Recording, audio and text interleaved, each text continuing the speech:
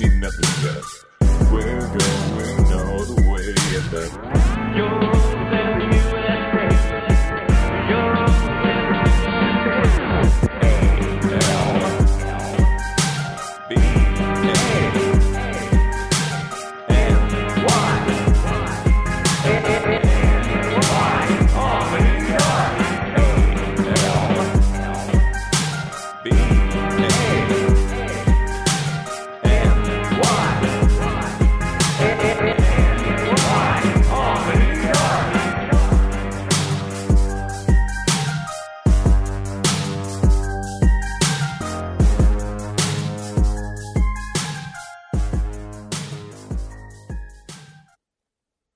And hello, I am Dan Platt.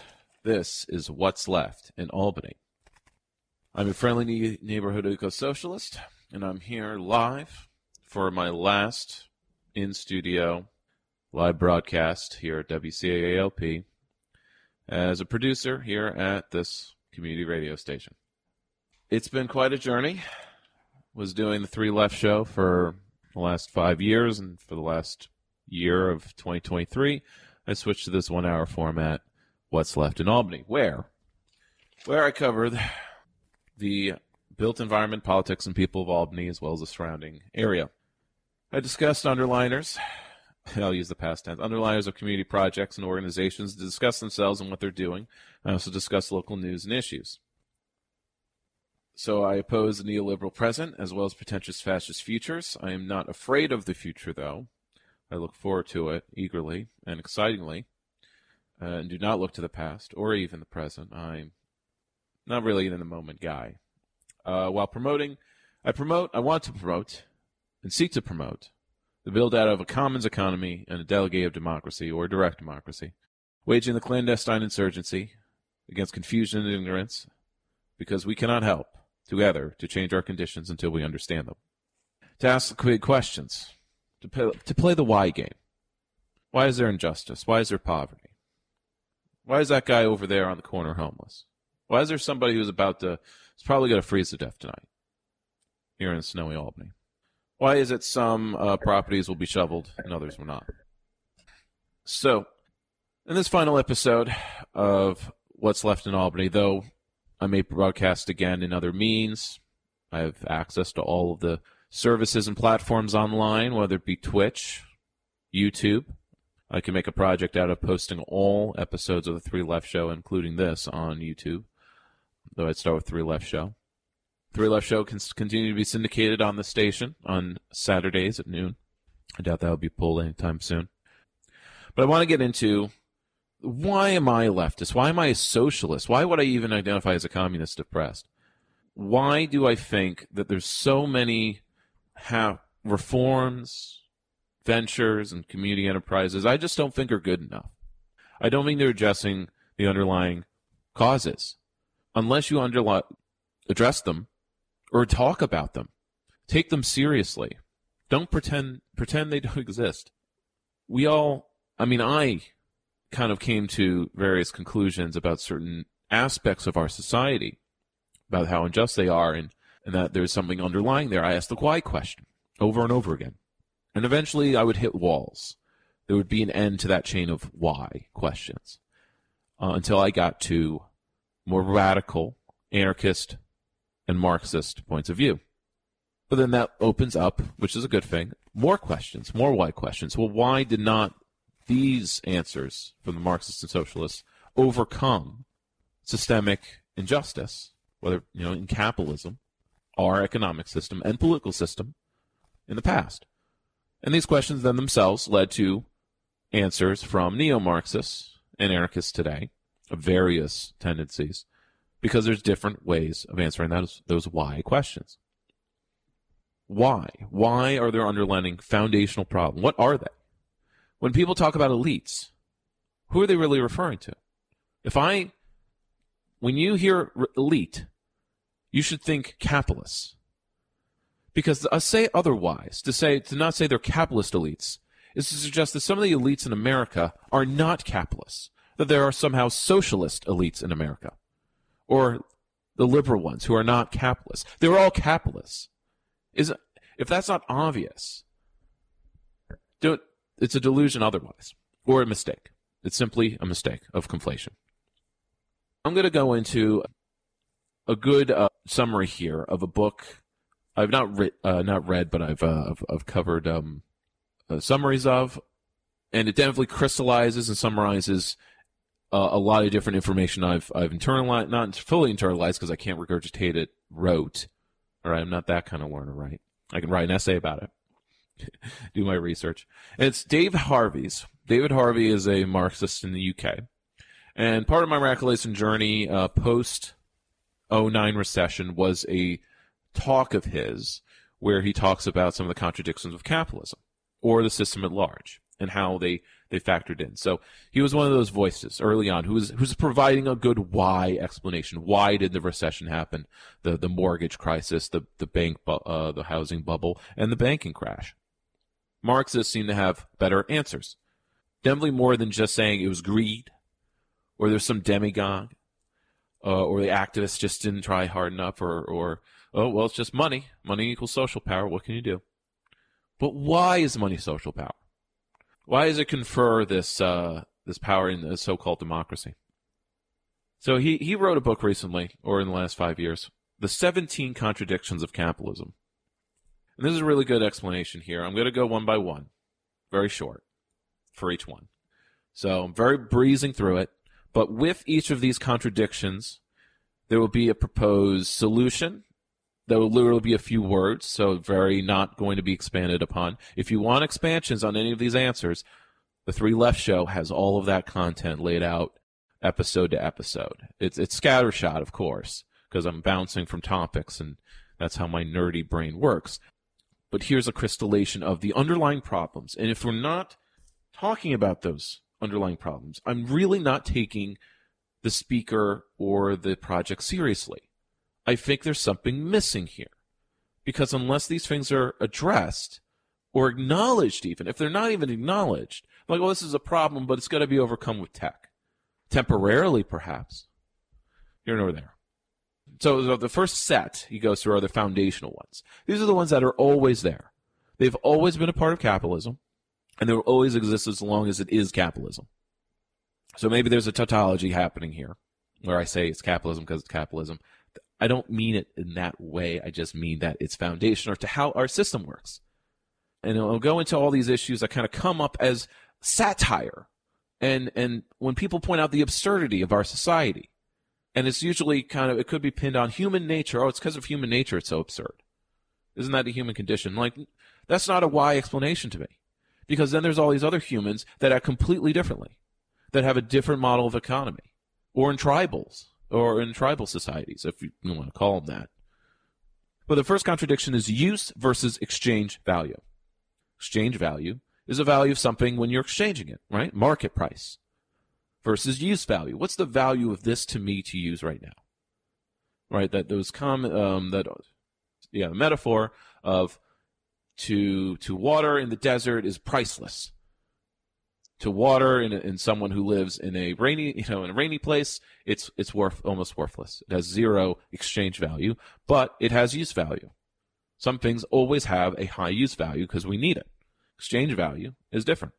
Exchange value is the value of something on the market, which means, but exchange value as an equation is the cost of production plus profits plus rents. Rents come in the form of loan interest and land price.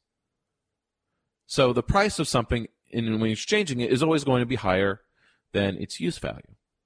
And it seems like, in fairness, what you should pay in exchange should be what it costs to make it. And the cost of how it's made factors in scarcity and other factors, the labor. That stuff is either static or changing, and production price, production value is extremes. But an example is housing.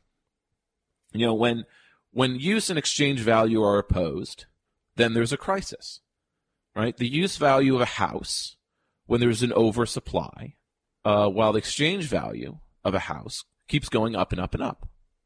So the solution is to promote use value. Care about the use value of something. What's the use value of this house? Because I can tell you, the exchange value of a house is not representative of its use value. It's not based on how scarce housing is. It's talked about like it is. But the exchange value of a house includes, right, the need for profit to resell. It includes the price of land, which is static, and loan interest for any mortgage or whatever payment is being made for it via banks. Those costs are added on. And that's unfair for following reasons. But the next contradiction is the social value of labor, social value of work, versus the representation of money. Dollars, or any currently floating currency, isn't really a good representation of value, or at least not of the different kinds of value. So there's kind of two kinds. There's, I just said exchange and use, but there's also the value of storing value versus exchanging value. Some currencies are good at storing value, like gold and minerals, commodity money as it's called. And then there's some types of money that are good for exchange, like dollars. But dollars are really bad at storing value. It's how you get these mega billionaires. Bezos and Musk they're nearing trillionaire status, $800, $900 billion. Is that dollar amount? Does that really, what does that really represent? It's not really a good representation of all the labor that is done in the economy. You can represent money as labor, but it's kind of difficult, right? Why? Because you could say you pay someone hourly. Is the work they're going to do in 1 hour worth the same as the next hour? The solution is to pay people daily salaries, I suppose. For the people who only get, they're really productive only 1 hour of the week, but you pay them for the whole day. Or factoring in the fact that the value of any product or production rests on the labor of many people who are now dead. The infrastructure that's been built, the society, you stand on the shoulders of giants. Does the money value, does that represent all of that labor that was been done? Not quite. Not really. It's not really good. One type of a way of thinking about this, right? It's not a solution, really. But think about how if money represents the value of things that sometimes have an expiration date, food, certain goods, shouldn't money have an expiration date? Wouldn't that certainly cut down the amount of massive accumulation and inequality of it? But it doesn't really stop all those separate processes. So, at the very least, we could go for having separate money systems, one that's for exchange, one that's for calculating stored value. Contradiction 3 is private property versus the state. So, private property itself, this is private property like factories, land, not personal possessions, but productive land, productive property. This creates distance between active and passive uses of property. Right? You own a home, that's an active use of your property. Someone who lives a continent away, or a state away, or a county away, and collects rent is a passive use of property. There's a distance between that. But so this monopoly, the use of private property tends to create monopolies. When you look at the charts of who owns most of the land in America, it's a growing minority of people or corporations. This is the tendency. This is what naturally occurs in capitalism. But this monopoly of use, it's also a monopoly of use, right? It's my private property. I have a monopoly of use on it. I get to choose what's for, even though it may have nature on it and things moving around on it.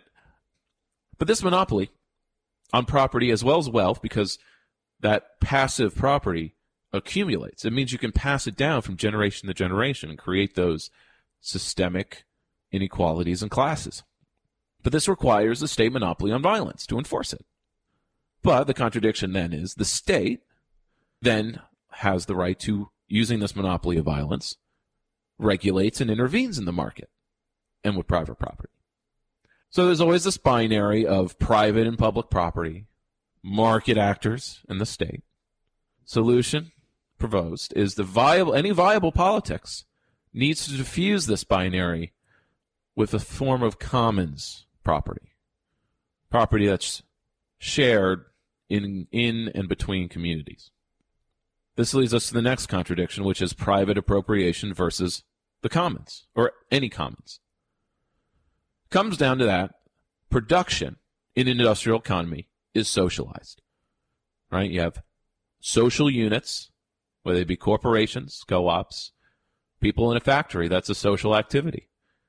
You have more than a few people or one person doing the work. That's a social activity. It's done collectively. The production is socialized. But the benefits are individualized. They're for one person, the owner, or a few people, or a class of people, stockholders. So you get these failures of the commons, or rather the destruction of the commons. Or the commons are used for personal benefit or, minority benefit. So, solution, the commons, you have a commons in the first place that's managed via popular governance. So the production is already socialized. That's why socialism was really just taking the workplaces that exist and just flipping the ownership structure, as well as the education level, so that everyone has the same education. So that's a goal. So everyone is actually an equal actor, or possible equal actor. Next contradiction is capital versus labor. This one is probably familiar to you. The goals of the boss and the worker are diametrically opposed. By boss, I mean any capitalist that seeks to do more with less, right? Get the most production for the least cost. Meanwhile, a worker wants to do the least amount of work for the most pay. This is a contradiction, right?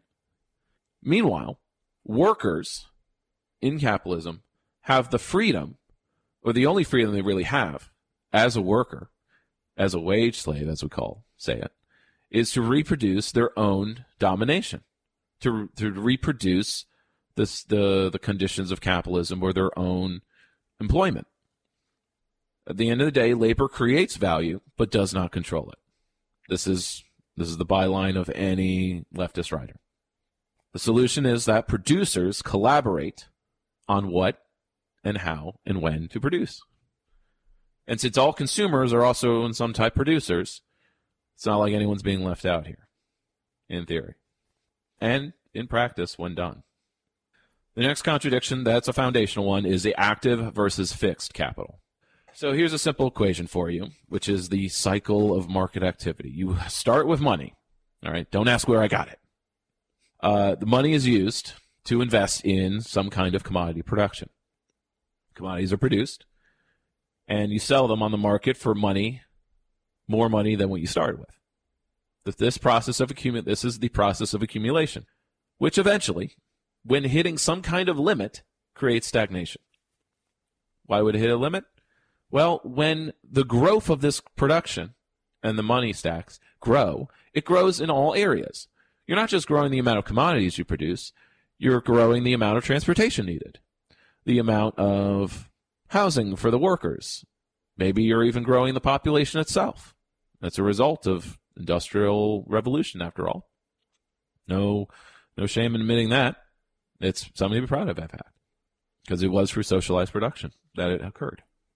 But here's an example, right? Any urban center is usually a victim of its own success, right? It gets people come. There's growth. There's growth in jobs. Then there's growth in transit and parking and car ownership. And then eventually no one can get downtown. And then the capital or the people who can will shift somewhere else.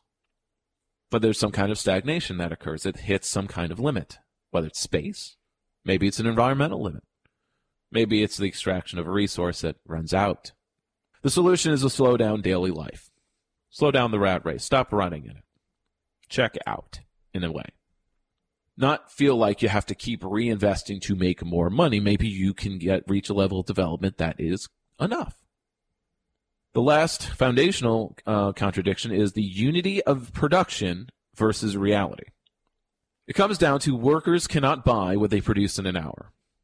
This isn't just for minimum wage hourly labor. I think it also, if you're a data scientist, the amount of data or analysis you produce in an hour is sold or valued more than what you could afford for. You couldn't afford your own services or whatever you produce. Just as if you work minimum wage, making sandwiches, the sandwiches are $15, you make $15, you can afford, or it's $16 sandwich. You're not going to be able to afford it. Or minimum wage, and as it is here, it's $12.50. And the sandwiches are $15. You can't afford lunch on an hour of work. But this comes out, here's the contradiction as it actually, in the macro level. When you have a high surplus, high level production, a surplus creation, because you're making a lot and paying less, this threatens realizing surplus value on the market because there's lower demand. People cannot afford what the market is producing. The way this has been solved is to produce it overseas, so it's cheaper here, and thus the workers on minimum wage can afford it at Walmart.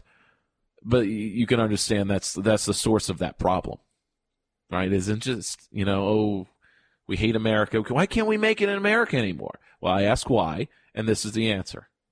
It's because production does not match people's needs. Meanwhile, if you do get high demand, workers get paid more via empowered workers, this threatens the creation of surplus value. Anything I propose on the state or municipal level, I'm going to be seen as a job killer or hurting business. And this is true. I do not deny this. This does hurt capitalist production or the maximization of surplus value.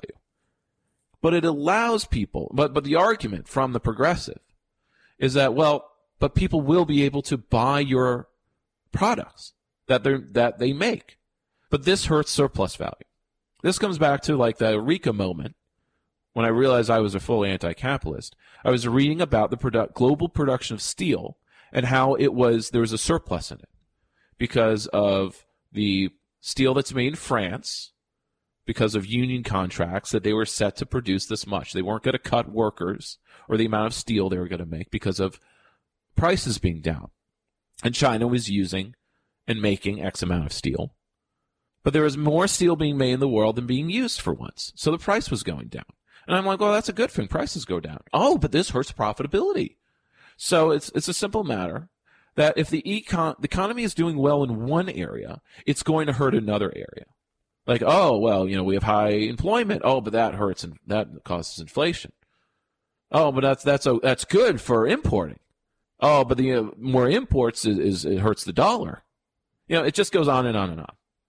So we need a needs-based economy that's informed by the popular will and assessment. It's through popular mechanisms. We assess what our needs are, and then we can produce things based on that, rather than can I maximize the amount of billions I make. This makes me think of something that I encountered where I mentioned that I'm for degrowth. Degrowing the economy, especially at least ecologically speaking, the footprint of it. And the usual response from well-meaning liberal progressive is like, well, we have to maintain wealth levels. But my retaliation is, you mean the economy where 60 to 70% of all the wealth is going to the top 1,000 people? Not top 1,000, just 8,000 people. That amount, that's the wealth we're maintaining. We have to maintain that. Why?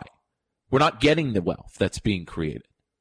What's the point of growing if you're not getting any of it? So these contradictions are why you don't get it.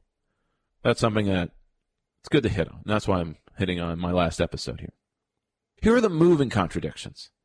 These are the ones that aren't so foundational. They are the ones that kind of have come about in the last 100 years or 20th century, or they're moving in that they change over time, right? It's not like, capitalism has changed. It has reforms. It does. It does form. It is not completely static. The foundational things, they don't change. Here are the things that have. So this is technically number 7 here, or 8. Tech and work and human disposability.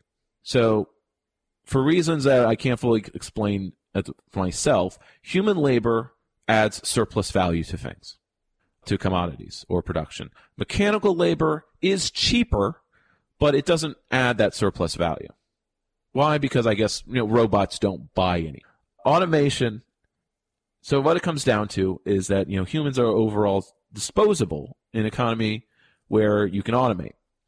But automation can be a good thing in that it can liberate us by working less. But because automation is done for the lowering costs in production to maximize profitability, it's a disaster. So automation can be a disaster or it can be liberatory. So it's the agenda to use tech to lighten social labor and dissolve these kinds of divisions in work and technology. This leads to the next contradiction, which is the divisions of labor themselves. Here is the contradiction that divisions of labor are necessary for social control. But divisions of labor, especially when it's over-specialized, hurts productivity. This is so many anecdotes, so many little stories and articles talking about specialization hurting productivity, or look how absurd this is. Also, competitive labor markets themselves work against the efficient organization of labor. I kind of hit on this slightly in the last episode that you may be listening to, where I cover the honest giving of salary ranges in a competitive labor market. It just doesn't seem to make any sense to me. Why do these small business owners act like this?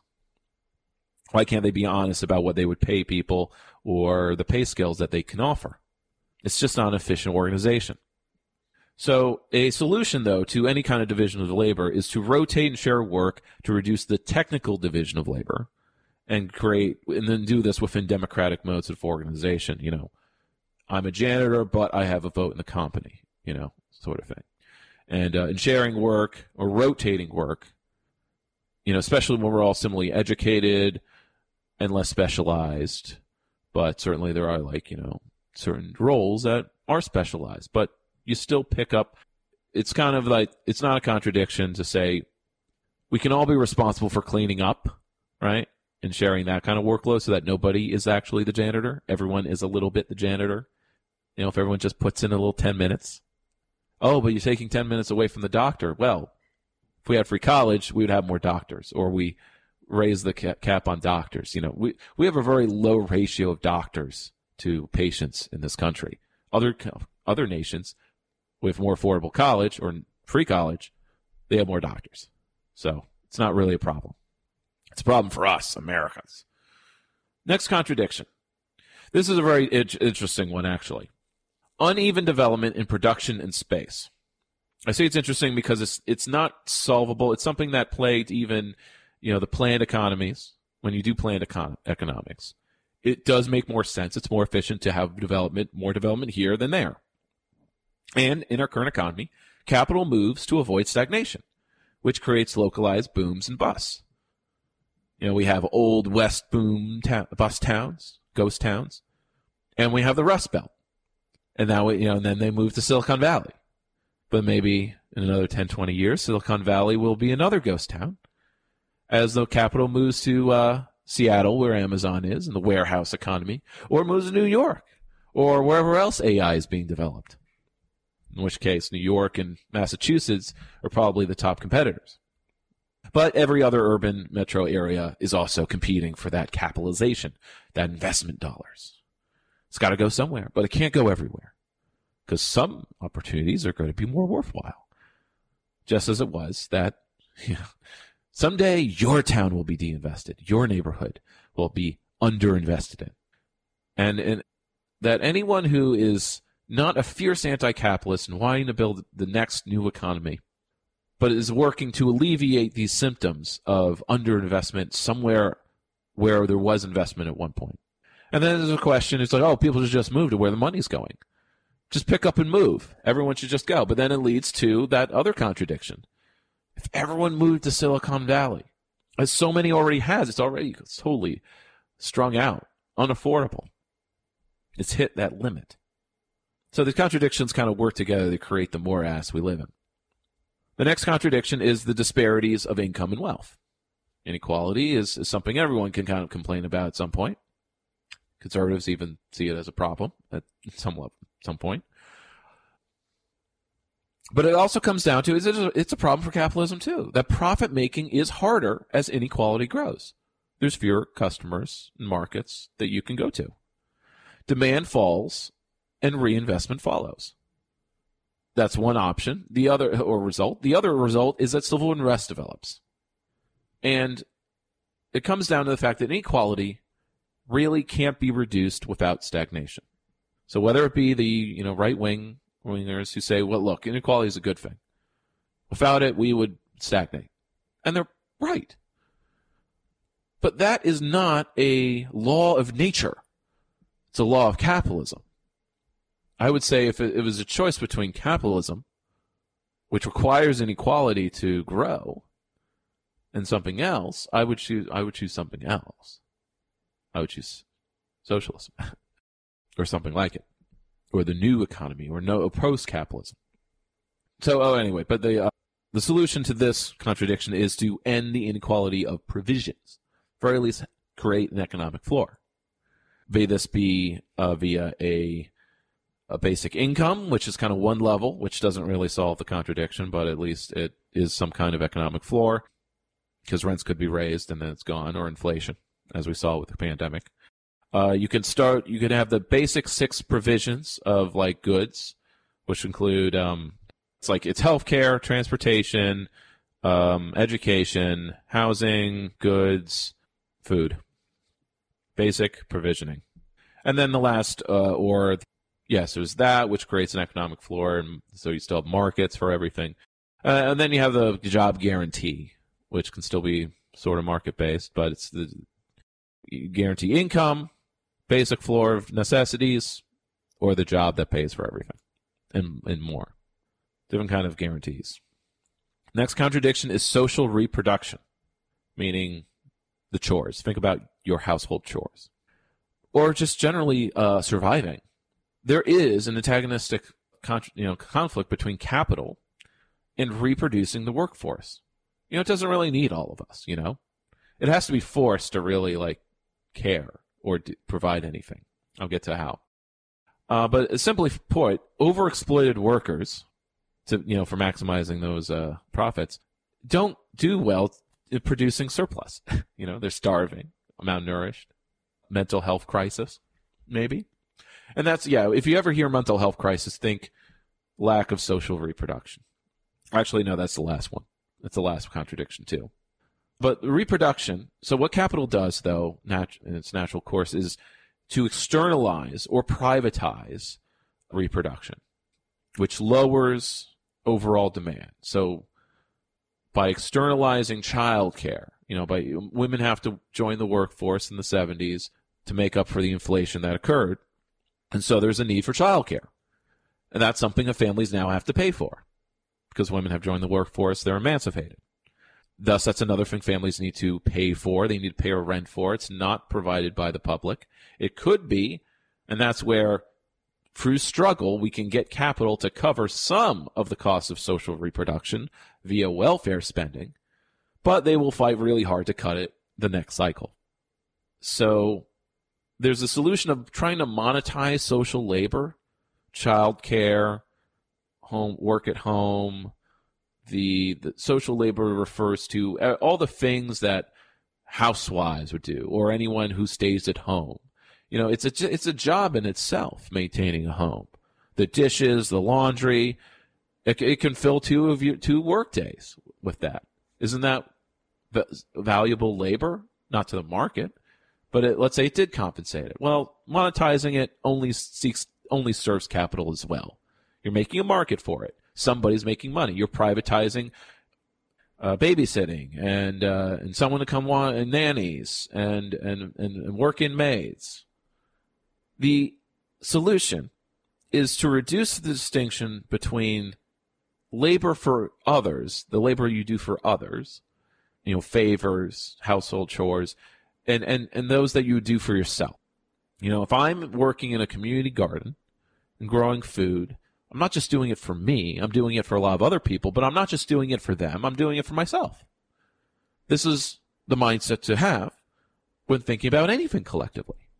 Usually, any collective enterprise, volunteering, nonprofit work, it's something that some population is doing for some other underserved population.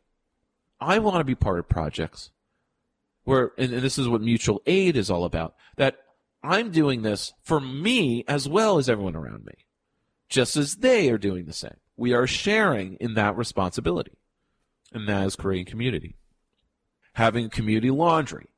So it's not just me doing my laundry. I bring my clothes, and of course sorting it would be the issue here. But it's done in loads at a community laundromat or a laundry service or with a co-op. Anyway, contradiction, last of the moving ones, is something near and dear to all Americans: freedom versus domination. But with the Marxist twist. U.S. freedoms, our freedoms in a liberal democracy, depend on the oppression of the third world via our empire. Also, parallel, when we talk of freedom, we're talking about individual capitalist freedom, which requires restrictions in the commons. You can't regulate, have community rules when you put individual freedom first, and vice versa. It's more about caring about, as important to have social freedoms as individual freedoms. And that requires an equal entitlement to basic needs. And the same goes for the third world. They have the freedom to nationalize their resources or to choose what kind of government they want to have. But we have to use our empire to impose not really their sovereignty, their national freedom, their collective freedom. No, it's more about the freedom for individuals to invest and enact in the capitalist modes of production there. I'll go back to this one. It's one of the moving contradictions: monopoly versus competition. Another bulwark. Contradictions completely insolvable in America as it is. Firms need control of the market to maximize value as well as their own security. But the system does need competition. So there's always this binary seesaw between centralizing and decentralizing. It's something that the government's always constantly doing, centralizing and siphoning money from the workers to the rich via tax cuts and what have you. But it's also decentralizing, or government, or even the Soviet Union. It centralizes and then decentralizes. There's really no overcoming it, says David Harvey. You just have to work with this contradiction. But an overall solution is to have a centralized power that is vested in popular modes or associations where decentralized capacities are mobilized. Kind of a word salad, but if you repeat it a few times, it can click. Like, oh yeah, you centralize in the municipality, but you decentralize how things are done.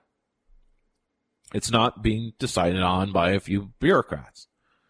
Because, by the way, Walmart is a planned economy. It's very centralized. And it's very efficient. It creates the lowest prices and the most stuff.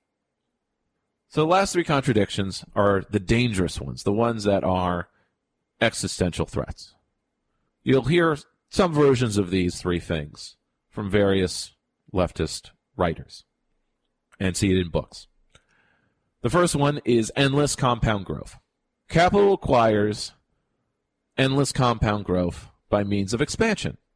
There's various ways it can expand. It can expand through money, increasing the money supply, which doesn't create inflation, but it does increase the money supply. It can do it by destruction. Here it says creative destruction. But basically, if it can destroy everything, it can expand again. Or you can destroy whole sections of the country, but it will actually, in the end, still be good for business. Carpet bombing, nuclear war. It can do this by privatizing the commons, privatizing something that's in the public realm, or some community thing, or the house, or something, or the household, or the family. Privatize it. Privatize. And here it leads to the quip, where it's said of problem with government or socialism is you run out of other people's money. Well, I would say the problem with capitalism is you eventually run out of things to privatize. Especially when, if you've been listening to me, it's not about other people's money. It's questioning the foundation of how the money is created. What is value? It does this by increasing sales, expanding the markets overseas or within the country, by selling to children. It also does this via obsolescence, whether it's planned or implied or cultural. This season's fashions, or it's planned. Oh, my phone broke, and then I'm not allowed to fix it.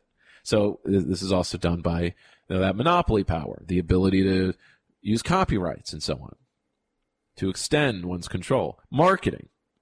Back to the dangerous ones. Endless compound growth. So it also expands endlessly through marketing, not only marketing and where, when, in the public realm, on the bus shelters and billboards, then on your phone, and it also expands through new economic activity, like in the attention economy, data economy. It also does it via static demand, by growing to include things that were free before. It's privatize air, water. Water sources, for Christ's sake. Nestle moves to privatize water. That's how you got these water crises. Even the rain, they will seek to own it. And population growth itself. Now, to make clear, no socialist should really be ever accused of Malthusian thinking. We're not thinking in this way. Population growth is not nor required to be exponential in a natural state, right? It can do what it can do. Whether it goes up, it stagnates, or it declines, that can be up to us or whatever natural process is happening. But in capitalism, it has to go up exponentially. It is a source of expanding the economy. I would like to take that out of the equation when we make our decisions about population management or lack thereof of a population management. It's okay for a country to decline in population, right? Doesn't mean they're going to go to zero. It just means it's dropping to stabilize because you could say they overproduced. And I'm talking, it's natural process of population movement, right? Not to say it must decline, that it can decline is the issue. Because whenever it's happening, and it is happening, people have their hair on fire. But they're thinking about their stock portfolios, not human well-being. They're thinking about our national competitiveness. In capitalism? Or in what way? Or are you thinking of army size? Military might is not measured in army size anymore, Come on. So the next very dangerous, and any left-leaning person will harp on this, capital versus nature. Nature resists being a commodity. You can go on a hike in the woods. You can picnic. Here's the example that someone was using. It's like, hiking in the woods are canceled. People are picnicking on a beach and not eating at my food establishment. Beaches are canceled. Picnics canceled. Dog park, using a publicly available dog park, that's canceled. That's nature using it. So nature resists being a commodity. Animals move around, whatever. Tides going in and out. But ecocide isn't stopping capital. Now, capital does kind of solve this contradiction on its own in kind of three ways. The ecocide. Why ecocide and ecological collapse? It's not going to stop capitalism. Bring it to an end. Why? Because capitalism kind of has, in the past, resolved limits of scarcity with innovation. And that's the usual go-to response. We can still have capitalism, green capitalism, because, we've solved these problems before. But it's a contradiction that hasn't gone away. In fact, it's just intensified. We've staved it off. We stopped the population bomb of food production with innovation. But anyway, there's that half. There's the fact that ecological damage and the disaster of climate chaos can be included in the money flows, right? The cleanup and ecotech and environmentalism have for themselves been made a commodity. That's another version of it. Environmentalism is now part of capitalism. And last, there's disaster capitalism, that referring to the shock doctrine from Naomi Klein, that capitalism can continue. In fact, it thrives when there's a disaster. Oh, look at all the little robots that are needed now to clean up the environment. Going to make a lot of money. So last contradiction is the revolt of humanity versus universal alienation. Social problems need social solutions. Meanwhile, capitalists provide solutions that individualize and alienate. So when you hear mental health crisis, think how alienated everyone is because they're individualized and we lack communities or strong communities. Why is that? Because we don't see social problems as needing social solutions. And eventually the social costs of maintaining capital reach some kind of breaking point. We break. So, and rationalization of work, which is part of this process, destroys personal happiness. Now, part of this is that we have various packages of technology. Let's just say use the internet and any labor-saving device. These things kind of free up our free time. They give us avenues of communication, of which I am using right now. And this is praxis. I'm encouraging people to think about alternatives to capitalism. Now, am I just kind of maybe creating some catharsis or scratching some like consumerist need to kind of like, I'm making a consumer product here. So is this praxis, or is the internet creating interpassivity, apathy? Well, now that I've heard about these alternatives, I kind of feel a little better about things, even though nothing's really been done yet. Long-term solution is to have a cosmopolitan equality where we our conflicts in society are kind of over the good life and not about various other social problems. So for me personally, when I break all this down into like what kind of projects would I undertake, the agenda I have in front of me, and this is like my lifelong project here. I've got lifelong goals, and I want them to be attainable. So I try to. They're not in any particular order, but they're based on the order of like, okay, these goals of like how to resolve these contradictions. What is a practical project to undertake, political one or otherwise, to address this? So what I kind of come up with is to have a production center that is worker managed. The production center is integrated with a type of community currency to have that alternative exchange. To have a land trust or a type of commons with a membership and governance or co-op structure. To encourage for all these things to have a balanced job complex, which is just a tool that I've covered via Paracom and what have you. And I kind of touched on it. You can do it with apps or it can be within organization. Job sharing, stuff like that. For the ecological thing, to have a steady state policy after a certain level of development, perhaps.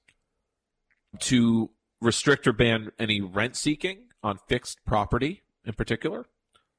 To have, and this is something that I'm including, to have a participatory economic planning board for that actualizing that of reality of what our needs are to assess them. We need a board to collect that data, polling, surveys, and create economic planning based on that. Rather, well, how much capital can we attract with the amount of graduates that our colleges are pumping out?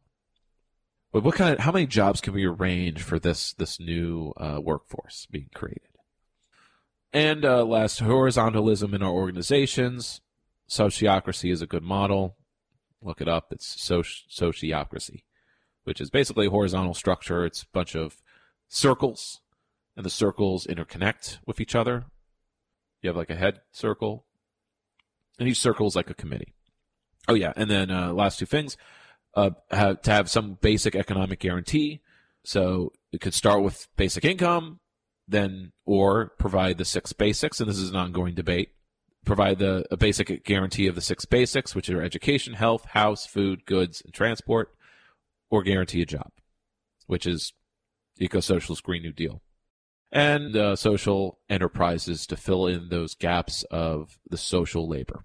To have social enterprises, so it's not any one person's responsibility to do all those household chores, but we don't have to make a market out of it. So an ongoing project in Jackson, Mississippi, which I'm a fan of, called Cooperative Jackson, is sort of where, like with this agenda, they're pursuing this tact. And this is just where they're at now. They have an urban farm, a main space, a building, a small community center for meetings, an office, and they have a maker space in there. They are constructing. If not, their last post about it was 2017 or 19, so they must have it by now. A fabrication lab, which is the beginning of their community production center, and they have a land trust with about 30 properties that they plan on rehabbing, and they probably got them at dirt cheap prices. They do have plans to form co-ops for waste, construction, temp work, security, healthcare, arts, repair of some kind, green retrofits, and food service. So that's one of those social enterprises, right? Food service, community kitchen, replace HelloFresh or ordering or all those ordering and food delivery stuff. So here are the possible projects I think, with my current skill set knowledge base, I could start up. Or I want to pursue going forward in my life, 5-10 years. Setting off. When I started this program, 3 Left Show, I had like a 5-year plan to do this show. That's about finished. Now for the next one. What's next for Dan Platt? It rests on what other people are doing and what I'm going to join. Now, I could take the next 5 years to join different organizations and find out what's wrong with them and why I don't fit in, or why what they're doing isn't radical enough, or why they're not addressing these contradictions with the projects I just listed. Like, if you're not doing that, and there aren't really.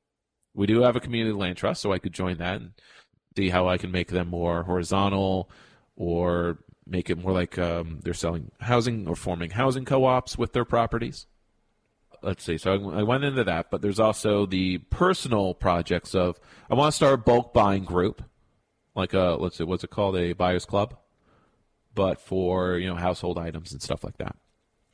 And this was brought up, so I'm an IWW member, which is the kind of decentralized union, and there was also the idea of having a bulk buying group. We're scattered around the area, so I'm not sure how well that would work, but at least maybe have something in Albany where it's a group of households, and we all share our Sam's Club membership, and we all just get all the toilet paper and all the basic stuff that we'd all get anyway, and then the stuff that's specific to us and our tastes would be like the last $50 of our food budget, or $100, and eventually, we cut down on our food bills or grocery bills. And we're complaining about, I paid $300 for a few bags. See what we can do. Maybe we invest as a group into the community supported agriculture. The next stage of that is the income. By the way, when I finish this, if I get to it, I do plan on getting to it, is I have articles brought up to explain each of these kind of 3 main things I'm looking at. Income sharing group, which is usually in one household. The only ones that exist are just households, or like, one house communes of various people who are found family, and they basically go into an agreement where they share their incomes. And that means they're also bulk buying all their household goods, and this is made expedited by the fact that they share a household. So how to do it in multiple households would be something I would like to try to figure out, because that's kind of the beginning of a more community economy. By pooling our resources, we could negotiate with co-ops or other local businesses to get better prices for ourselves, and they get a baked-in customer, which helps their sustainability. The other community project I'd love to undertake, and I'm the only person that really considers this, or not the only one that it was considered before, but at the moment within my scene and friend groups, a time bank, to develop that, and to grow it, so it's just not some niche little hippie thing, to work it into any and all volunteering opportunities, to create a volunteering economy where people are trading these services for each other. But time banks aren't good for trading goods. But if it was to be worked into producing at the makerspace or the community enterprise, then it could be. Volunteer at this organization, get free laundry services, and so on. And the last is to pick at random some shareable economy project. There's a org called Shareable. They're always posting what other communities are doing, and it's always pretty cool and like, oh, look at that. I'd love to try doing that. There's 100 of them. So it's the time bank is the one I've settled on as like, this is what I really want to replicate, but it doesn't touch on everything, but it is one of those alternative currencies that gets people thinking differently and acting differently too. Now, I could dig into the organizations I'm already members of. I'm a member of IWW. I've joined the local, by local I mean Capital District Socialist Party, small committee of people doing mutual aid stuff. And I'm a member of the Greens, doing party building, either for winning local elections or doing various campaigns for public infrastructure like Albany Internet, or a news district, which I would need to explain, and I want to. I'm Dan Platt. You're listening to What's Left in Albany, my last and final show, so I am going 2 hours to explain why I am such a radical and what I intend to do with my time after I'm finished here, now that I am finished with WCAA. And so, as I explained, I could jump between different nonprofits. I've interacted with a lot of them.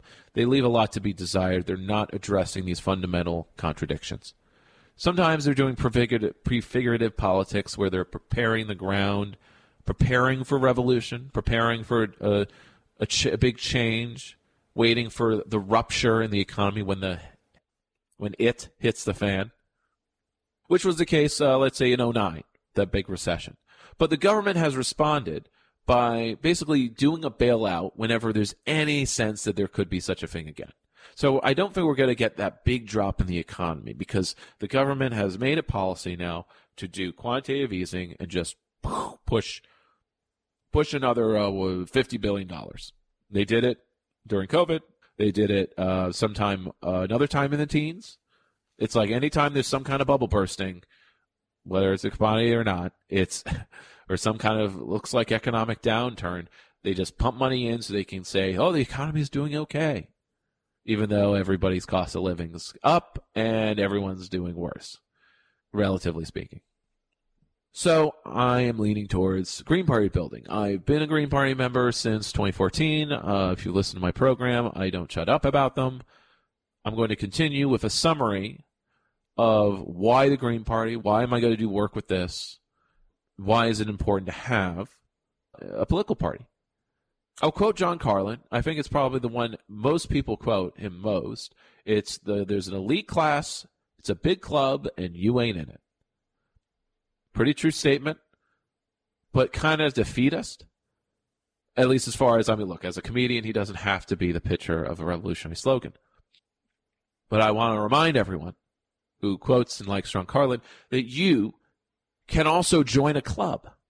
We can make our own club, and you can be in it. Because the thing about there's a club and you ain't in it is to say that there's the club, or a club, or the big club, the top club. And we can't have our own club, but we can. Club for workers or professionals.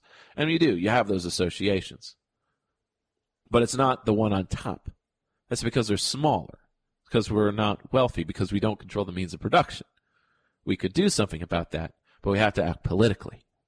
So these associations, organizations, need to be political ones. They're usually not. Either because they have to, they're not allowed to be political, or they choose not to be, so they're not stirring the pot. I summarize now. I've read the full article before Howie's case for an independent left party, but I've finally distilled it down into a one-page summary. So I'm really enjoying this. I'm going to make this the thing that I give to anyone who joins the Greens or is interested. So if it's like, here's the case. Why should you be a dues-paying, supporting member of this party, whether or not we do elections or not? Because we could also just fund community projects and prefigurative stuff, like the food bank stuff, urban gardens, the maker spaces, and etc. But anyway. AKA, everything else in my area has had some kind of systemic problem, or they don't address systemic problems. Green Party problems I can imagine overcoming, maybe with doubts about the dual burden of contemporary politics, which is that collective politics have declined. People don't believe in the political party as an agent of change. We live in a more abound political system where everyone's cynical about it, rightfully so. And I'm making the case, or I want to, and I made it for myself a number of times, and I have to convince myself over and over, why am I still involved or even caring? And again, for the last 3 years, I haven't. I've been checked out a bit about it. Pretty low morale. But everything else is not working. There is nothing else to me. if we're going to have a political project, we need a political org. And if we do, it needs to be independent. And of course, it needs to be left-wing. Why? Okay, let's say. So let's go through the why one of each of these three things: independent, left, and a party. So there's the insider. First, the case for independence. The insider party in a party, or the movement in the party, fusion strategy, is not new and has deep flaws. They usually get co-opted by the Democratic Party every time. And I'm talking about Bernie. I'm talking about any progressive movement or group or formation. Working Families Party counts. Every time they're co-opted, they're at the table, but they get crumbs. But doing this, and this is the important thing to me, all right, whether or not they get results, that can be true. And it's usually, I always have to back off. Say, do you. But it disallows any other outside options. You can't be an insider and an outsider. Once you're an insider, you can't do anything that's independent. You are now in the system, and you can't leave unless you break off completely. And then you're a pariah. Activists succumb, when they do this, they succumb to careerism, as well as the identity of being in a party, or a Democrat, as an alternative, or the use of identity politics as an alternative gets blunted. Oh, I'm sorry. The meaning of the sentence is the identity of being on the left, to being a leftist or progressive. It gets blunted. It doesn't mean anything, and it disappears from the public view as the left just becomes the Democrats, which drives me nuts, and it confuses probably anyone else. Like, oh, the left, I'm of the left. The Democrats, Biden, the left, don't make me laugh. But that's what happens when leftists join the Dems, and then the Democrats get associated. Like, oh, they're the Socialist Party. Bah humbug, I say. We need a left that is not, so they become not of themselves, or not for itself, but they become part of a centrist politics. So instead, to have a left of itself is to have a full socialist platform, which is needed to break the polarized economy of rich and poor, to overcome all those contradictions I went on and on about. Reformers reject social ownership and worker self-interest, though, in this way. Sanders' message was not democratic socialism, but more social democracy and welfare politics, alleviating, getting the capitalists to pay for some of the social reproduction of their labor, but not ever having it under our control, having some control over our destinies. And this disappeared, left-wing politics, as an alternative. 2020 to 2024, what left-wing, what left politics has existed? It's been completely buried. And again, it's just all defensive voting. I don't have it in here, but you just have a commitment. All you're left with is a commitment to defensive politics. Got to vote for the Dems to stop Trump. It's so scary. He's going to punish blue states like he did last time. Did he? Was he able to? I didn't feel it. What I know is that he attempted to, and it mobilized these progressives and liberals to actually get off their butts and be activists again. They're only actively shaping the world when they're reacting to the right. And they say, oh, I had to do all this work. I wouldn't have to do it if Trump wasn't elected. I blame you leftists for being independent, trying to do your own thing, not doing defensive politics. Because we've gotten so many gains. Oh, God, so many gains. The Biden presidency, it's been so good for the left, hasn't it? I say that sarcastically. So we are reduced to fighting for improving conditions of exploitation over ending them. Because that's what I want to do. And many others, too. They're kind of, the cynicism and apathy kind of come from the fact that any fight proposed by progressives and liberals is to improve conditions but not end the problem, the causes, to make the exploitation end. Especially when it comes to us younger people who really see the sham of the economy and no, we don't want to work that hard. We don't want to climb the corporate ladder and have careers. Conversely, some think pieces from LinkedIn or whatever will be saying, oh, it's actually a good thing that all these young people just keep moving around. It's better for the economy. Or don't stay at a job don't have a career for more than 10 years. Maybe that's not capitalist propaganda, because I kind of believe that too. Or maybe I need to rethink that. I don't know.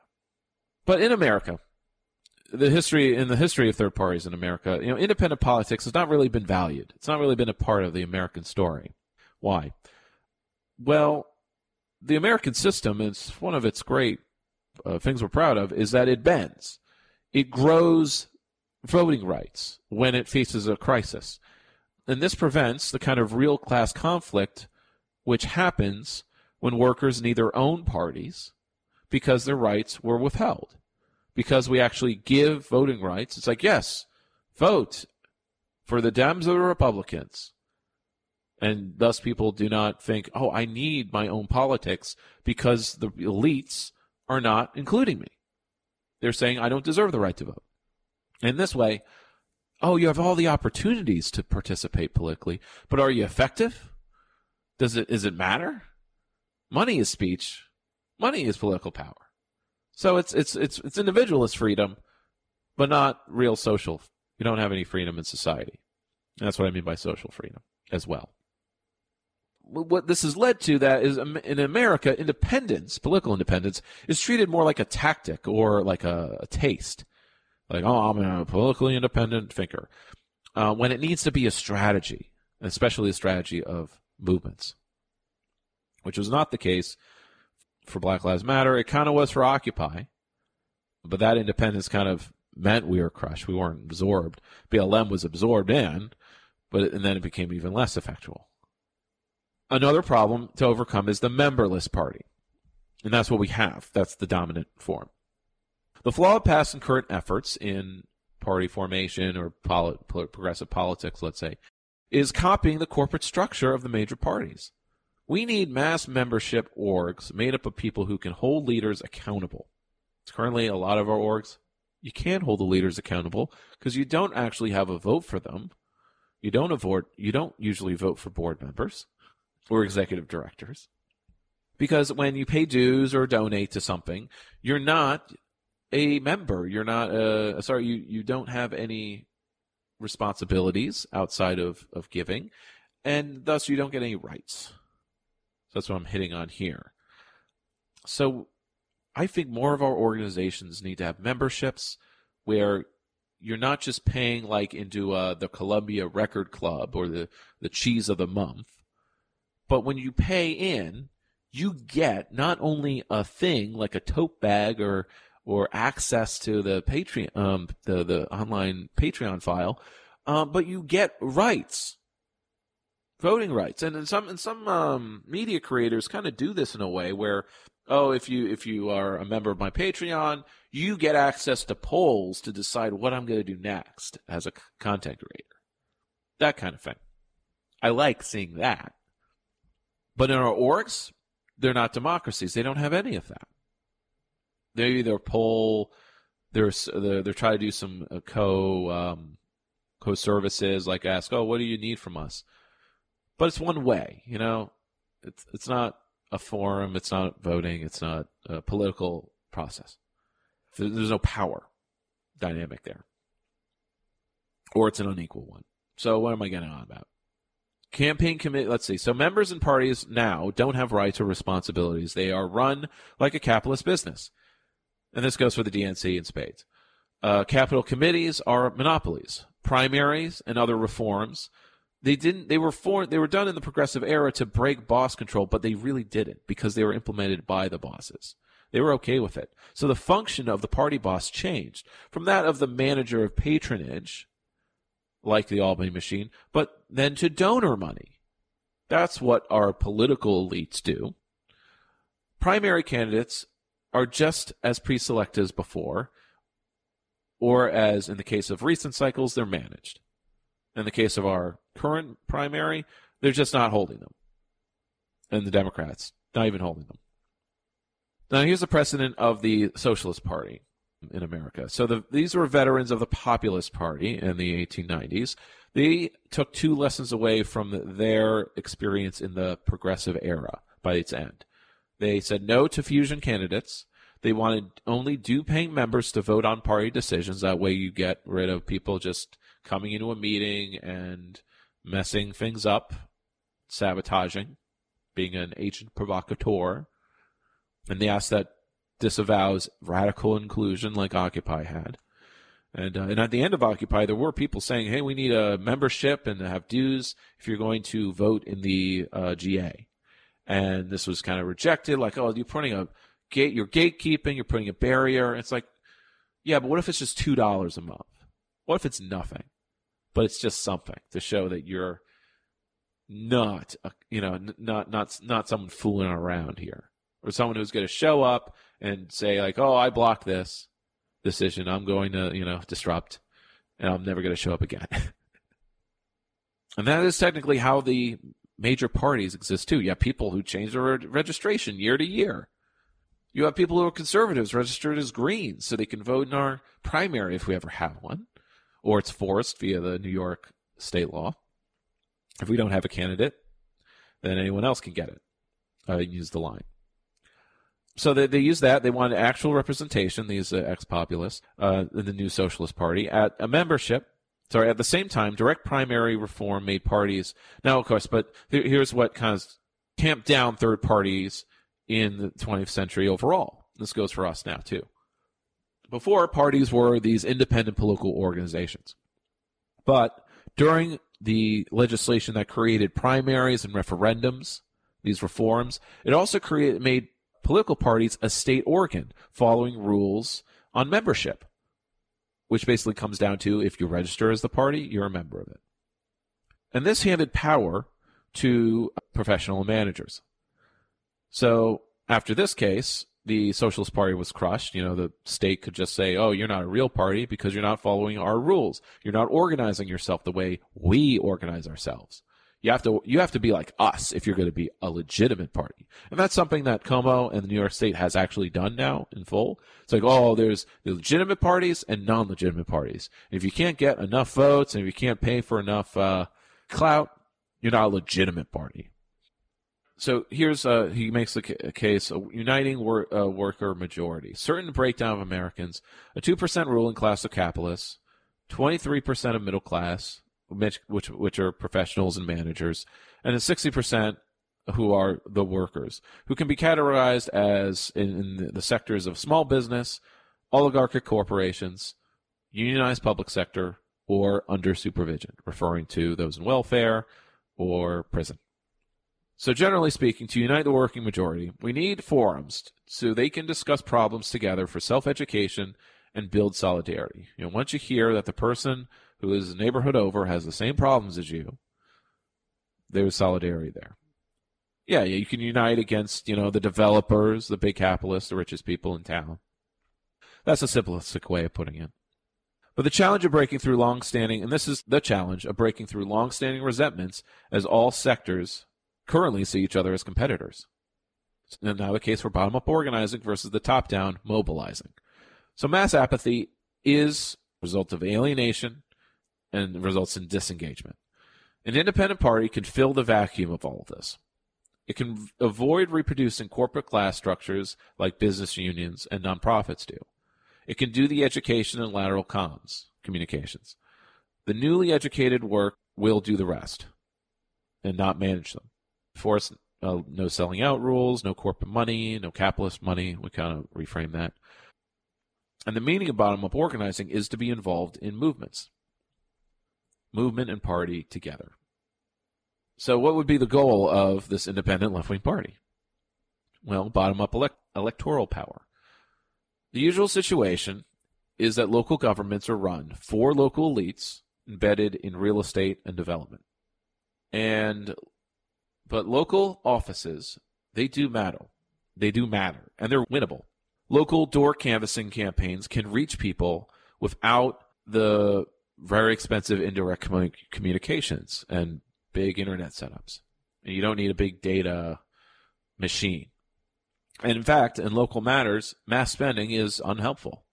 Local election, it's like the blowback of, I finally saw a joke about this. So it's like, oh, the annoying company that advertises to me, I actually don't want to buy their product now. I'm going to buy the other one who doesn't interrupt my streaming.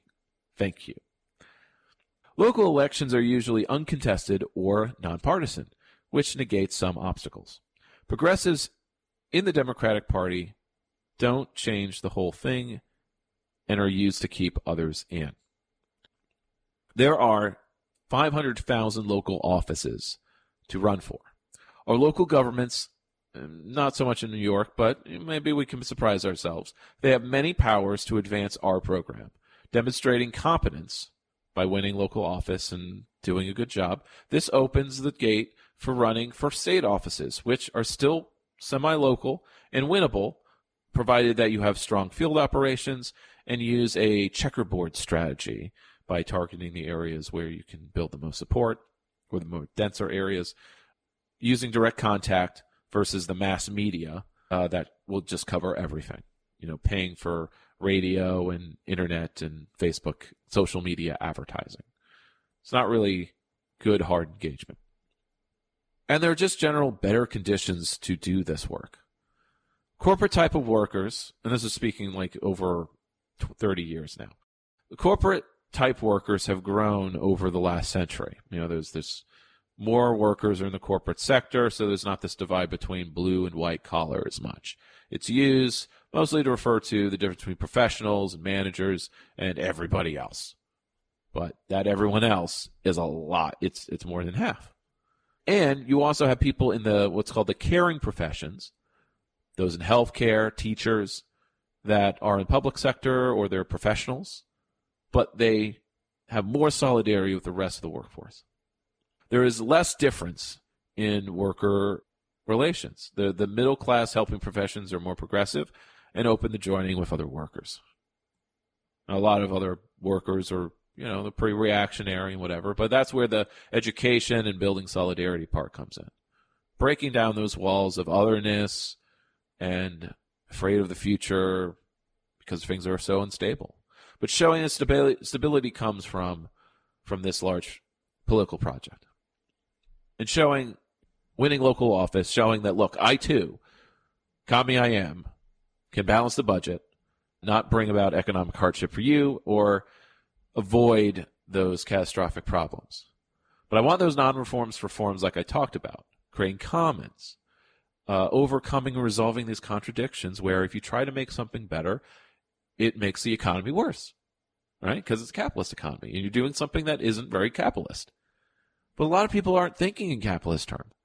They're not thinking in terms of their own life and time as commodities all the time. They're being trained to, but we resist it, or creates that dissonance where, that causes the mental breakdown. Makes us all crazy. So the rest, I've come to the end of my written document. So now I'm going to spend the rest of the hour discussing what would be my ideal outcome for WCAA, or what do I really want that didn't happen here with my program. So I'll pitch it in terms of my failure. I want local news co-op. I want a means of community news that's owned by the community or run and managed, by and for the community. Community meaning the public, people of Albany. So maybe I needed to think bigger than a community radio station, but it seemed like the thing that was pulling me in 2017. But I came across somehow a Medium article called Building a New Model for Community-Centered Local News, published beginning of 2022. But it's more about the topic, not about when. It's written by Simon or Simone Gaberpani. What can we learn about community service providers to build the next model of local journalism? There really doesn't seem to be a good answer to this. The Real News Network has what it's doing, but it's not seen to be applicable. The Fair Lawn Ambulance Corps in my hometown of Fair Lawn, New Jersey, is an independent nonprofit supported in part by the municipal government. The Corps sign up regular people to take free classes with regional EMS academies and commit to spending time responding to medical emergencies in their community. Their membership also meets monthly for training, connection, and deliberation. That management part. They offer CPR classes to the public, normal thing, and they provide first aid at community events. Some members pick up more shifts than others. Some go on and become nurses or doctors. Some have been in medicine for decades. This kind of community service plays a critical role in connecting the public with more specialized service providers, or professions, right? Professions like journalists. So who plays that critical connector role for news organizations today? Who's answering local community needs? How are those first responders equipped? What's not getting the specialized attention it needs? What public outcomes could we imagine if citizens' basic, I like this phrase, it's a new thing, basic civic information needs were met? Otherwise, we call it a news desert. There are among the questions driving my year as a John Knight Community Impact Fellow at Stanford. And I'll be exploring them through this org called the Community Info Co-op Public Service Journalism Lab, which is through the Bloomfield Information Project, centered in Bloomfield, New Jersey. When I first read this, I thought it was Bloomberg. I'm like, why would Bloomberg be funding this? It's not him. So he outlines a public funding model for public service local news. I launched a nonprofit Community Info Co-op in 2018 to house the Info Districts project. It's a public policy solution I've been working on since 2016 to address the local news crisis. I've been harping about it practically my whole life, but basically since '05. The Bloomfield Information Project is an extension of the Info Districts project and seeks to explore practical pathways for establishing community-run, publicly funded local news orgs. Based on existing models of funding public goods, info districts call for the creation of special taxing districts to distribute the costs of local news production and link revenue to public service and community engagement. So I have to back up and justify the logic here. That usually it's considered that in order for news to be independent and non-biased, it has to have independent and non-biased funding. Well, I think it's a question in capitalism of which source is least biased. Well, if it's advertisers, they have a bias. If it's government, it's assumed they have a bias. But something when you actually talk to journalists and the experts in journalistic independence, they kind of couch it not in terms of, it doesn't matter where the funding comes from. It's a matter of, is the journalism independent in its operations? Where the funder is hands off and says, this is a public product like water, and I'm not going to have a say in what's covered or how the journalism is done. It's a profession, and the professions will decide. But this is just like how, if you have a public hospital, the doctors are funded publicly, and that doesn't impact how they do medicine. To some extent it does, on a macroeconomic level, I guess. But I'm speaking more in the style and the nitty-gritty of you can't cover that. That hurts our advertisers. And you can't cover that because we're funded by the state. But state funding creates more freedom than when you're funded by capitalists, because there's just more people you have to please. That's what it feels like, I think. And that's the practicality of it. So through the fellowship of the Reynolds Journalism Institute at Missouri, I documented more than 2 years of research on how to establish such special districts for local news in a white paper called How to Launch an Info District, which I may do some follow-up reading on, and I think I did. In the U.S., the Info District model has sprouted organizing efforts in California, Colorado, and New Jersey, where the Community Info Co-op commissioned a legal analysis to find pathways for establishing them in those states. Info districts enable new, more participatory forms of media that address gaps in information and civic engagement in underserved communities. But that's pretty much everyone if we're talking local news. I suppose larger metro areas are probably the only people who are properly served. This new form of local journalism has some common characteristics. It provides news and information through accessible platforms that address information gaps. They organize and train community members, including inclusive pipelines for involvement in journalism, and relies on stakeholder engagement and audience feedback loops. And the important part here is when we say fully funded, we mean it's paying people to be journalists. So the people who are being trained, their jobs. It's a job creator. And it's a socially, civically required service. It's not debatable. People need access to information, and it's not just big data or whatever the city can provide. There's a lot more than that. So the City Bureau co-founder, Darrell Holliday, described this new form of local journalism in What Journalism Can Learn from Mutual Aid. So I really like that. my kind of people, a new type of newsroom that serves as the nerve center for local information hubs by reflecting and connecting the people it serves, prioritizing lived experience and disavowing the notion of objective gatekeeping. These newsrooms will redistribute journalism skills, now there's that redistribute word, away from selective and expensive higher education programs, but to the public. They will collaborate with non-traditional news sources and reduce the scarcity of resources exacerbated by having news competition.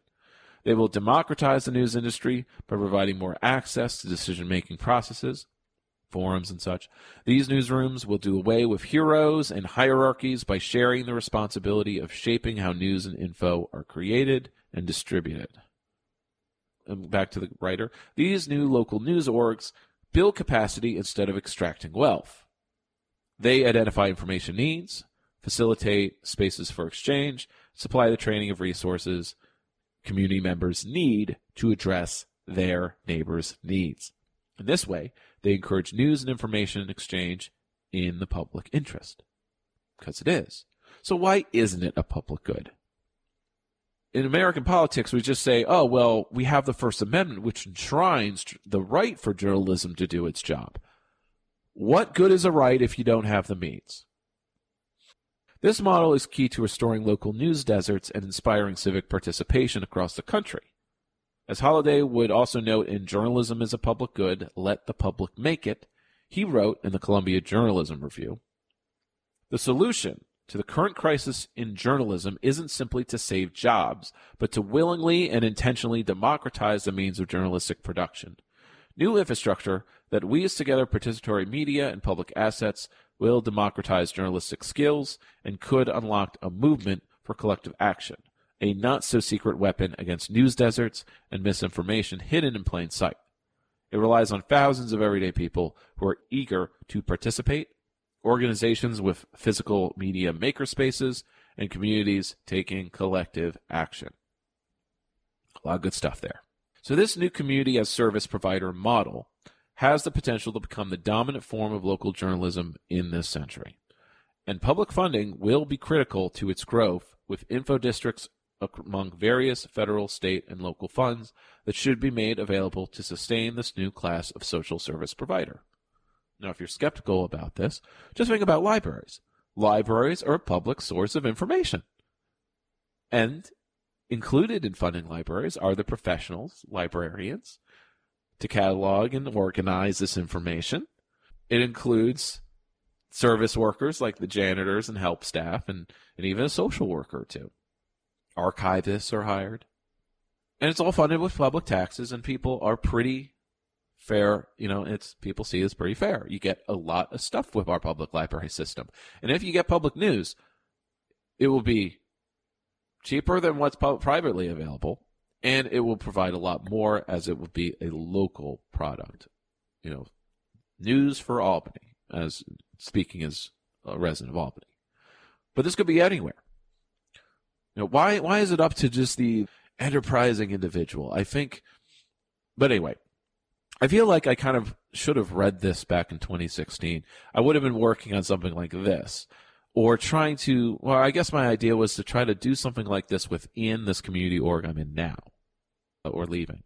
And I'm leaving it because it's very clear that to me now, it's taking a lot of time to understand that this is a separate project that is not the same as this one.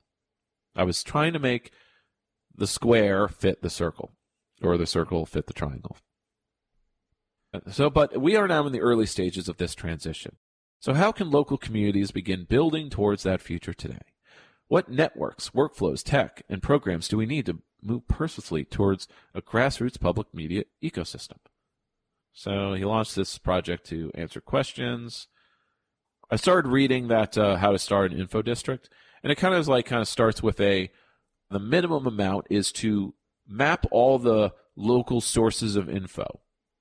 Orgs, nonprofits, the city, they all post little bits. And just make a news wire that collects all of that and, like a Twitter feed, but obviously not Twitter anymore, but has that feed of information so that you can go and look at all of the kind of posts. On social media, you basically have to follow all of their individual pages. That's a lot of work, and you may not know what you're missing. I do not think I follow, nor do I want to follow, every org in Albany that has announcements or produces information of some kind. But I'd like to follow one org that summarizes it or categorizes it based on topic or neighborhood or what my interest is. So I'm going to circle back around to a very short piece about income sharing. Is an income sharing community right for you? And I read this as like, is it right for me? When I first heard about the concept, and this is written by A Saul of Hearts, that's just the byline name. Doesn't matter when. But I'm reading this from the page, the site Foundation for Intentional Community. Intentional community is basically any kind of eco-village, hippie commune, or shared house or housing co-op. You know, it's if a group of people come together and say, we want to create community in a place, that's an intentional community. So there's a lot of different things that go under that. And the first is like the income sharing one. So I was pretty skeptical when I first heard of it. It had been hard enough for me to stabilize my own finances after graduating from college during the recession. I wasn't sure I would be up for sharing finances with a spouse, never mind an entire community. It's like, oh, there's other people. I can't trust them. But the more that I learned about it, the more I realized that many of us are de facto income sharing already. The difference is that we often think of it as expense sharing. If you've ever lived in a group house, been a part of a meal plan, or co-owned a vehicle, you've essentially been income sharing. But because the focus was on what you paid for and not what you earned, it didn't feel that way. Pooling resources and sharing expenses feels safe. Giving up control over our income is scary. You have to trust in other people, having a democratic process. Maybe it's not going to be the right one. But I found it helpful to think of income sharing less as an either-or option, but as a spectrum. The Twin Oaks community in Virginia, which is about 100 people, everyone has to take part in the system or it won't function. Although they themselves have had trouble with their economic planning, they've settled on a better system, but this was after a decade of like it being quite a tyranny of the active. They tried gamifying it. That didn't work. So residents work a full-time week on community projects ranging from the businesses that the community owns to cooking to childcare. So they've socialized that social labor. In return, everyone's expenses are covered: housing, food, health insurance, transport, along with a monthly stipend for personal needs and travel. Though if you look it up, it's like $50, not a lot. And they argue about like, well, maybe we shrink that but increase the budget for like group games and stuff or nights out. They don't have a big surplus. Sharing income frees up individuals to do less income-generating work than they would need to do if they were living independently, as long as the group as a whole is doing enough income-generating work. This is one way that utility maximization comes in allowing more specialization and personal flexibility. The way that Twin Oaks residents see it, they have access to more resources than any single person could afford individually, even if their individual incomes are lower than they would be working a mainstream job. And while a 40-hour work week might seem like the antithesis of a carefree communal life, it's actually pretty reasonable when you consider that household responsibilities are included in that. So imagine you work a 40-hour work week, but actually 6 of it is your household chores. So that 8 hours free is actually free. Not you have to spend it cooking, cleaning, preparing for the next day. So if Twin Oaks lies at one end of the spectrum, whole full commune, the Compensera commune is somewhere in the middle. Rather than running a shared business, some residents work full or part-time jobs outside of it because it's just a shared household. And they have a video to show how it works. Their income-sharing communities turn the concept of being the breadwinner on its head.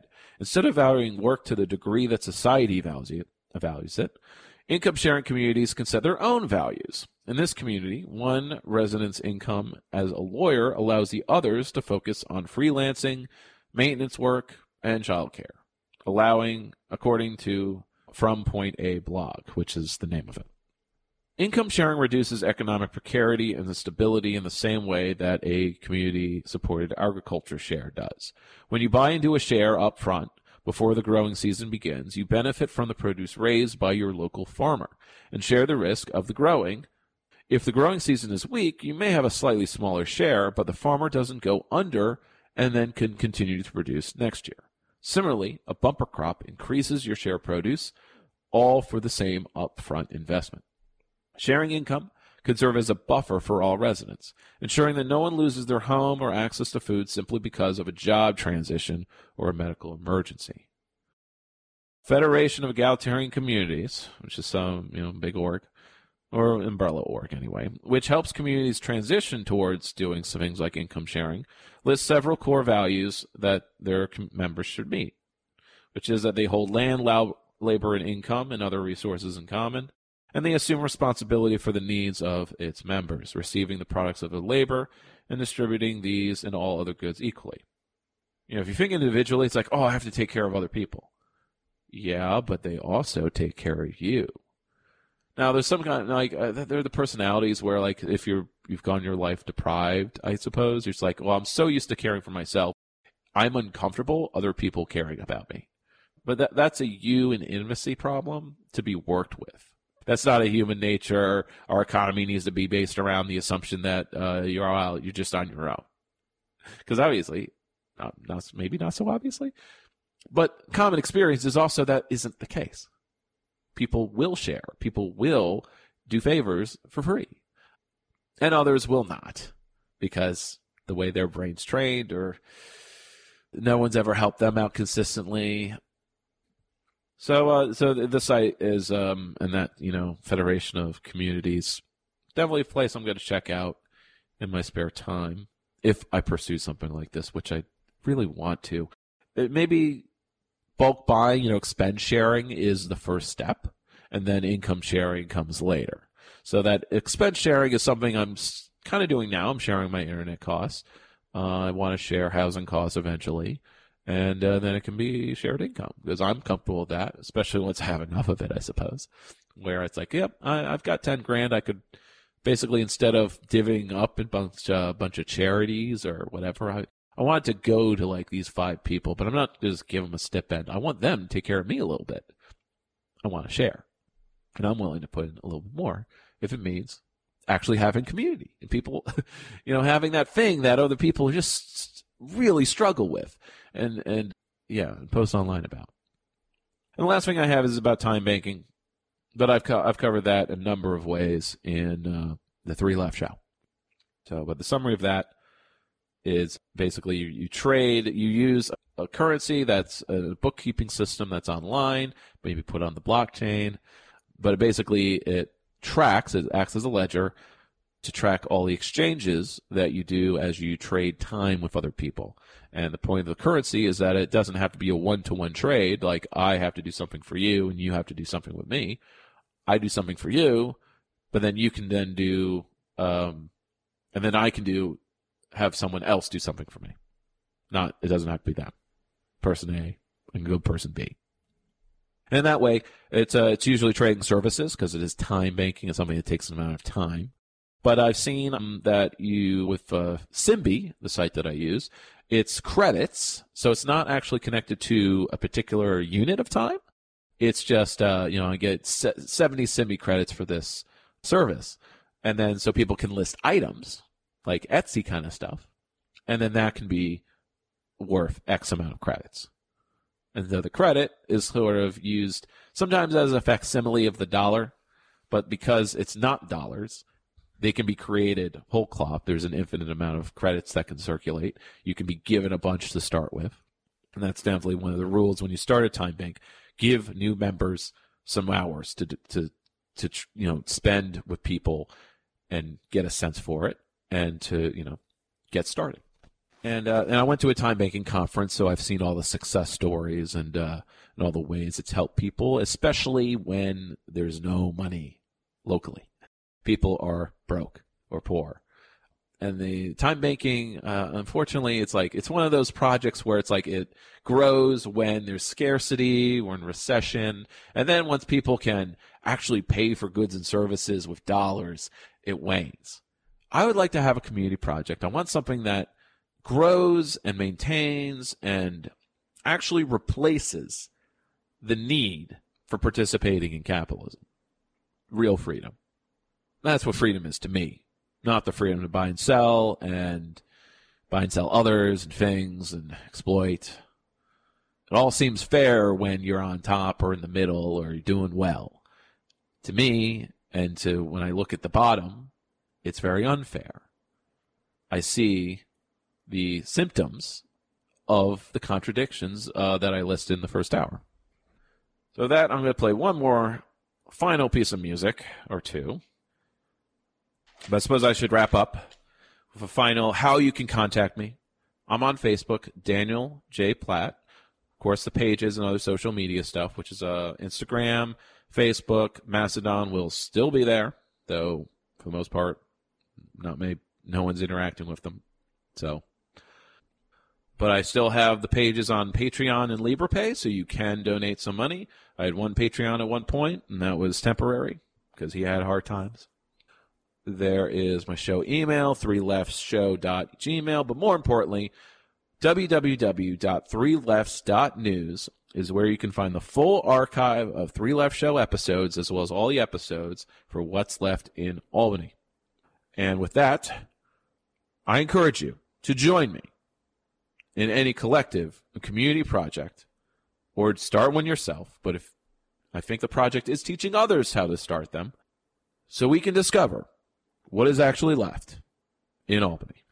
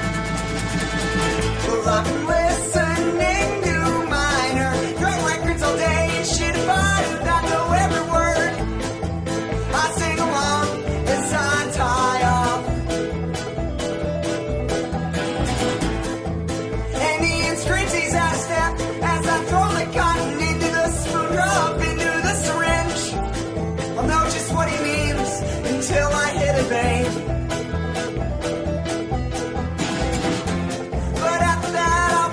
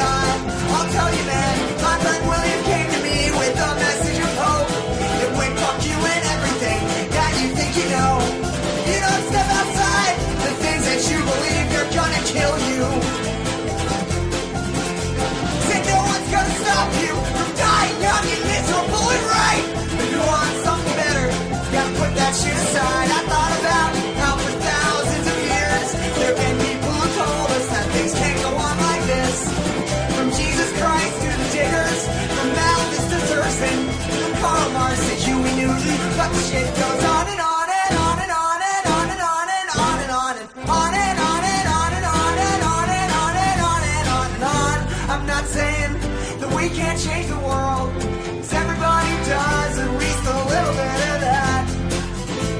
But I won't shit myself